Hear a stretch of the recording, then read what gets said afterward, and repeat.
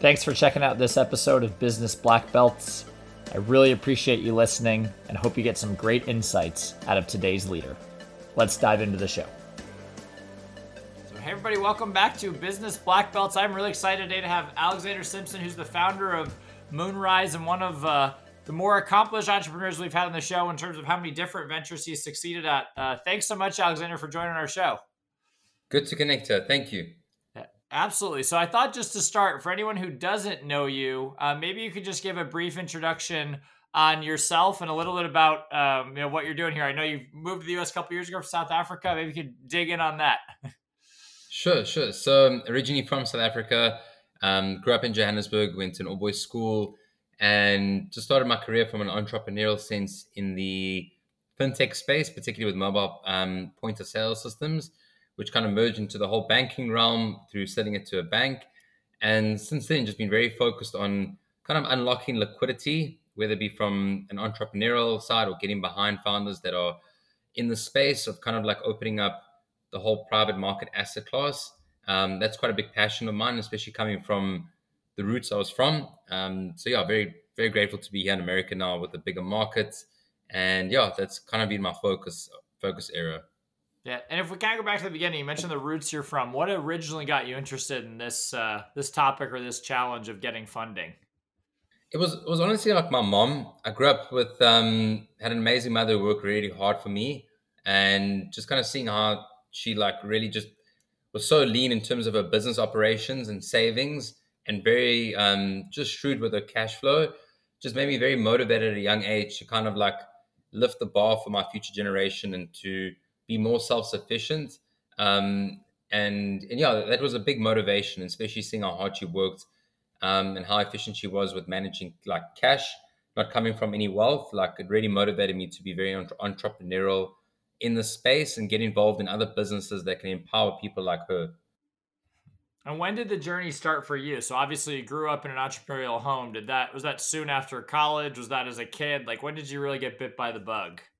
I'd say since the age of 15. So seeing like how my mom, like at times, even to a certain extent, like suffered to like really just make like the minimum payments needed from like school fees, etc. That really got me motivated at a young age. So very grateful for her for like instilling those values, whether it was directly or indirectly.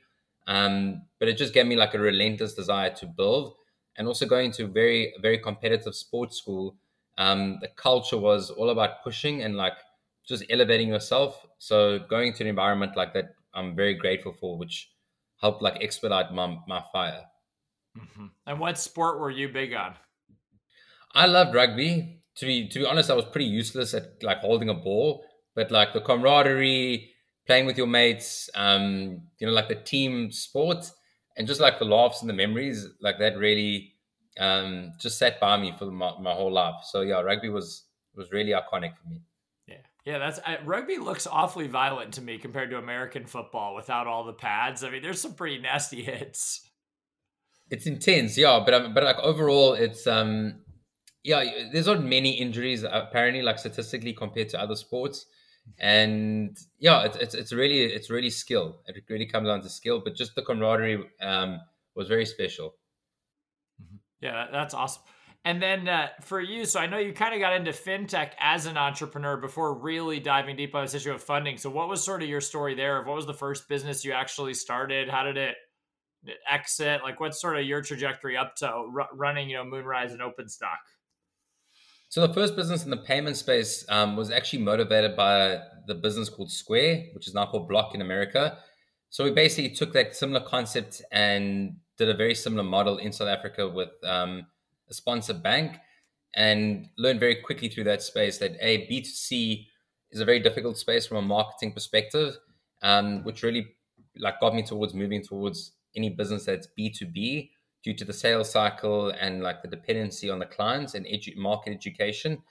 And since then, kind of got involved in that. Since that idea got really entrenched into like the banking environment, understanding how banks work with fintechs, and that kind of like just gave me a whole new sphere of outlook of like all the different systems that work with the banks, from compliance to core banking. But to be honest, like a lot of my specialty has always resonated around business development and people. Um, So like over the years, I've become more and more like deeper within the craft of understanding these different technologies, but I'm way more of like a front facing person. I enjoy engaging with people, the business development side, the strategy, the vision, and getting an idea going. And yeah, that kind of like catalyzed my experience from the age of 18 into getting in either advising or starting other ventures in the fintech space. And then after I made the move to America, really understanding the American market a little bit more, which kind of like paved way in towards being like other different ventures, which kind of like instill a way to be more diverse in terms of whether it's like angel investing, advising, or starting new companies in the fintech space. And we kind of put it all under an umbrella code called Moonrise. And yeah, that's kind of how it got started. Now, I'm curious for you. You obviously have some area similarities to probably the most famous entrepreneur on earth in terms of South Africa, fintech payments, lots of different diversity. Is Elon Musk someone that you admire, or how do you think about the career he's had being a fellow South African? Yeah, I think he's done a phenomenal job. I don't really associate him as being South African. I think just as like a human being. Like he's just his mind and his trajectory is very like forward thinking. I don't think he like wastes time on minuscule things or like monotonous things. And I think he's just one of those like souls or energies that are moving the human race forward. So yeah, as like another form of energy, I think he's a lot to look up to be honest. Yeah, no, it's pretty unbelievable just how much he's accomplished at once.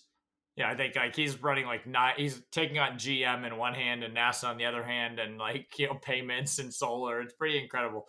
So I'm curious for you. I know purpose is a big part of what makes you go every day. Similarly to Elon, maybe you can talk about just how a higher purpose has motivated you towards the success you've had as an encouragement to others who are trying to either find the motivation or purpose to do this themselves.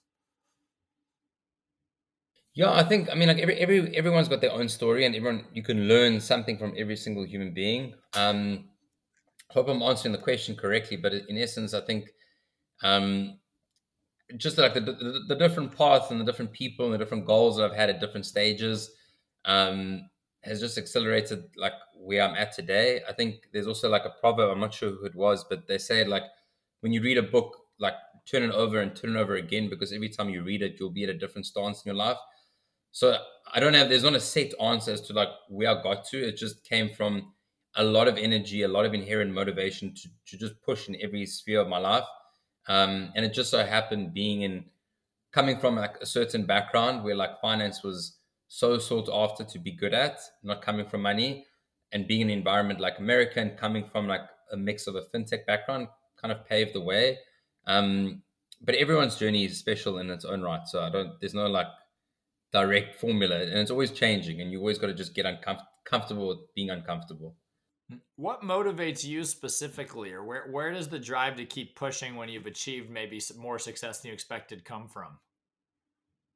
A lot of it relates to like unused potential. So like one of my pet peeves or something that like really like resonates is the amount of potential that isn't used in this world. So like I'm sure there's like a lot of talent that's gone to the graveyard that could have been really like used in a different way. So like that knowing my like true potential inside, whether it's pathological or not, it just drives me. And like if I'm not fulfilling it, whether it be on like a daily basis or on a conversation or anything in business, like I can't bullshit myself, and that really is what gets me going and becoming more relentless. So yeah, that's where a lot of the drive comes from. And is reading a big part of that? Are you constantly reading, different things to stimulate your mind, or are you more experiential? I'd say like experiential. I do read a lot. I don't have a lot of patience to go like deep into like context, to be honest with you, which is not a flaw, but it's something I'm strong at or passionate about. But there's a lot of like summaries that I read on a lot of these apps as well. But honestly, it's very experiential, most of my learnings. Mhm. Yeah, I found the same thing. It's hard as much as you can read someone like Peter Drucker for ideas. All they're really doing is contextualizing what you're experiencing now, because it's like the in isolation, there's too much knowledge in this one book to ever implement. And there's millions of books. And now look at OpenStock. I'm curious. That specific venture, I know a lot of employees never really can get engaged in the story of a private company in any meaningful way because phantom equity is so useless if people really understood, that it's just if the company sold or something. A lot of private businesses aren't on that trajectory. Could you talk through how you're solving, some of these problems of employee participation engagement at OpenStocks? We have a lot of entrepreneurs that listen to this. I think it'd be really interesting for them to know and maybe even, look to use you. 100%. Look, I mean, like the concept of like liquidity has been around for like decades. There's been a lot of pioneers in both the lending space against equity and the actual general equity space. There's just so much untapped liquidity in the sector. So like a lot of people join these companies, not taking into account the trajectory of them and in terms of like what their options or what their equity actually means. So I think from like an educational standpoint, there's like a lot of value to be added in the sector, especially as people are becoming more self-sufficient, and especially in terms of like understanding where the markets have been going and in terms of reliability on these companies, regardless of financing behind them. But kind of like where we saw a big fit is to really partner with late stage companies that we can like underwrite and align with to offer liquidity and give them that control, both on the lending side and on the equity side. Not every company can, of course, like endorse this sort of product because, of course, there is an underwriting criteria needed. But in general, I think just like the liquidity space, it's really important that people either become like aware of what their options or what their stock means, and then when they can potentially get it, whether they have a line sight of like a potential M&A or general liquidity event like an IPO event, or if the company has actually got some sort of program in place that helps them tap into that liquidity. That's sort of like where we fit it in, is to partner with companies at a much later valuation that have got kind of like a line sight of a potential liquidity event, so that we can offer, whether it's non-personal recourse lending against their stock or outright secondary, but we do it by partnering with the company to make sure it's aligned with their goals and how they manage it more as an employee retention or attraction solution. Yeah, and from everything I can see from the outside, it sounds like it's going phenomenally well. Or is that a fair read? I mean, it seems like there's a lot of demand for this. There is definitely. I mean, like there's both sides. I mean, everyone wants to tap into their stock, so there is a lot of demand, and also from um, like a lot of financial institutions are trying to get into the space, although it's such a volatile asset class, so it's not the easiest to collateralize. To be honest with you, um, so we've been learning as we're going, also new and new things. There's like you're constantly learning because every company has got unique views on the space, unique views on how they want to like offer a liquidity program, the sensitivity of data, etc.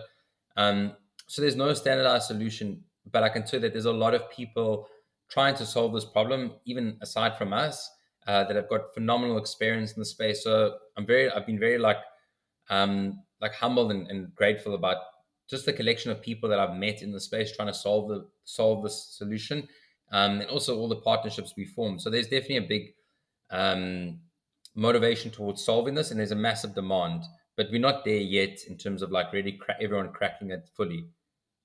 Yeah, well, it's kind of a big challenge. I mean, the way from how it's been done to where you're trying to get the world to be, where like liquidity is that fluid. Yeah, when you're taking on something that's that big, are you a believer in this kind of break it into chunks? Do you feel like the big picture vision is kind of what you have to continually revisit because it is inspiring of how that would change people's lives or, create retention? Or how do you kind of manage your day-to-day motivation when you're tackling something that by many standards is a lot harder than what some entrepreneurs and like an EO really, I mean, you're not doing a Me Too business. You're really trailblazing compared to like yet another marketing agency or yet another, whatever service business. 100%. Look, I think honestly, like what motivates me at heart, like I'm quite a connected heart. I love connecting people. I love other people helping each other. Like that's just very much in my nature. So if you can build a solution that affects like multiple people or multiple nodes, like a node is someone that can affect multiple people and you can do it in a good way. And that byproduct or that wave of energy happens in a good sense. So for instance, if we could unlock liquidity for a person that's kind of like coming into wealth, and by way of which we unlock the liquidity for them that helps them with their family and maybe helps them start another business and make employment. That sort of like feels aligned with my purpose and my goal, and that's what motivates me. And now, a question I have for you is: so you obviously grew up learning some of these principles, like of finance and kind of the school of hard knocks, if you will. Like, not, I mean, difficulty created success in your life. How do you think about passing success to the next generation, like your own family or those around you, in the sense that difficulty was a blessing for you? Like, how do you manage, sharing some of what that has created for you without losing the edge that you clearly have? So I definitely think, I mean, like, I think like the home that they come from, like bringing people up with like love is like super important, but also helping them, giving them lessons through their own experience. Like personally, I've had advice from a lot of mentors and family members where that advice was right, but I never listened until I went through it myself. So giving people that, or giving your kids or like their next generation, that environment where it's safe enough for them to learn their own way, but also the communication is open for you to just feed them that communication so that they can listen more and more. And I also think just the environment that they grow up in. I was very blessed to grow up in an environment that had like such an array of like races and nationalities and wealth groups. And automatically, like it didn't make me judge or criticize because we were all treated like equally at school. So I think the upbringing is super important, like in terms of raising them in an environment where they can inherit a great network for the future, but also an environment where there's other kids that never came from means, but that are come from like sponsorships or more hardships. So you can embrace a multitude of people at a young age. I think that really cultures you very early, and that's something that you can control by the environment you put them in. Mhm. And how is it building a business in New York City? I'm so curious. You talk about environment. I mean, I always say if you can make it in New York, you can make it anywhere. How does it compare to South Africa, or just is it as hard as someone like me as an outsider would think it might be, just with costs and labor and even just personal expenses as you're kind of managing risk? Yeah, I think look, the environment is conducive to the growth. So like New York breeds such energy, and I must say the quality of people I've met here is amazing. So from like a motivational standpoint, and from a and also being in like finance and banking, it's really it felt right being here. Mhm. Yeah, well, it's kind of still the banking capital of the world from everything I can tell, not being in that space. I mean, if you want to be there, that's where all the players are. And last question I have too on that front of finance industry. So you mentioned how B2C was a lot harder than B2B. A lot of marketers on business black belts or entrepreneurs who listen to this show are always trying to figure out a marketing puzzle. What have you learned in your success that might allow you to go back to B2C in the future? Like, is there anything you look at and said, yeah, this bridge to B2B might be easier, but are there lessons you take away for anyone that's trying to do B2C that you didn't realize at the time that you found it to be so hard? Look, I think if you can find B2B2C channels beforehand, so working through channels that would complement your solution to gain like indirect demand through their customer base or direct customer feedback would be key. I think getting customer feedback through distribution channels and directly with customers. So having a cohort of both. So like feedback from direct customers and channels. I think that would be the best feedback I have. Get that beforehand to ascertain that there's demand for the product, like real demand that you can't bullshit on. I think that's key. And then you can go into the space. Yeah, it's good advice. Don't make too many assumptions about demand that aren't tested. Correct. Especially going through channels that have already explored like these ideal customer profiles and that aren't intimidated by working with you from a competitive standpoint. Hmm.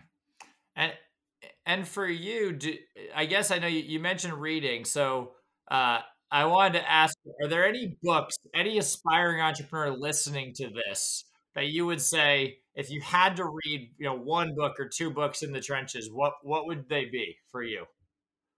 I'd say it's Untethered Souls and Atomic Habits. Mhm. I've read Atomic Habits. I haven't read the first one. Atomic Habits I know is quite good. Yeah, I'd say that those two, those one, like the other one's more spiritual and managing about ego. Yeah, those would be the main ones I'd recommend.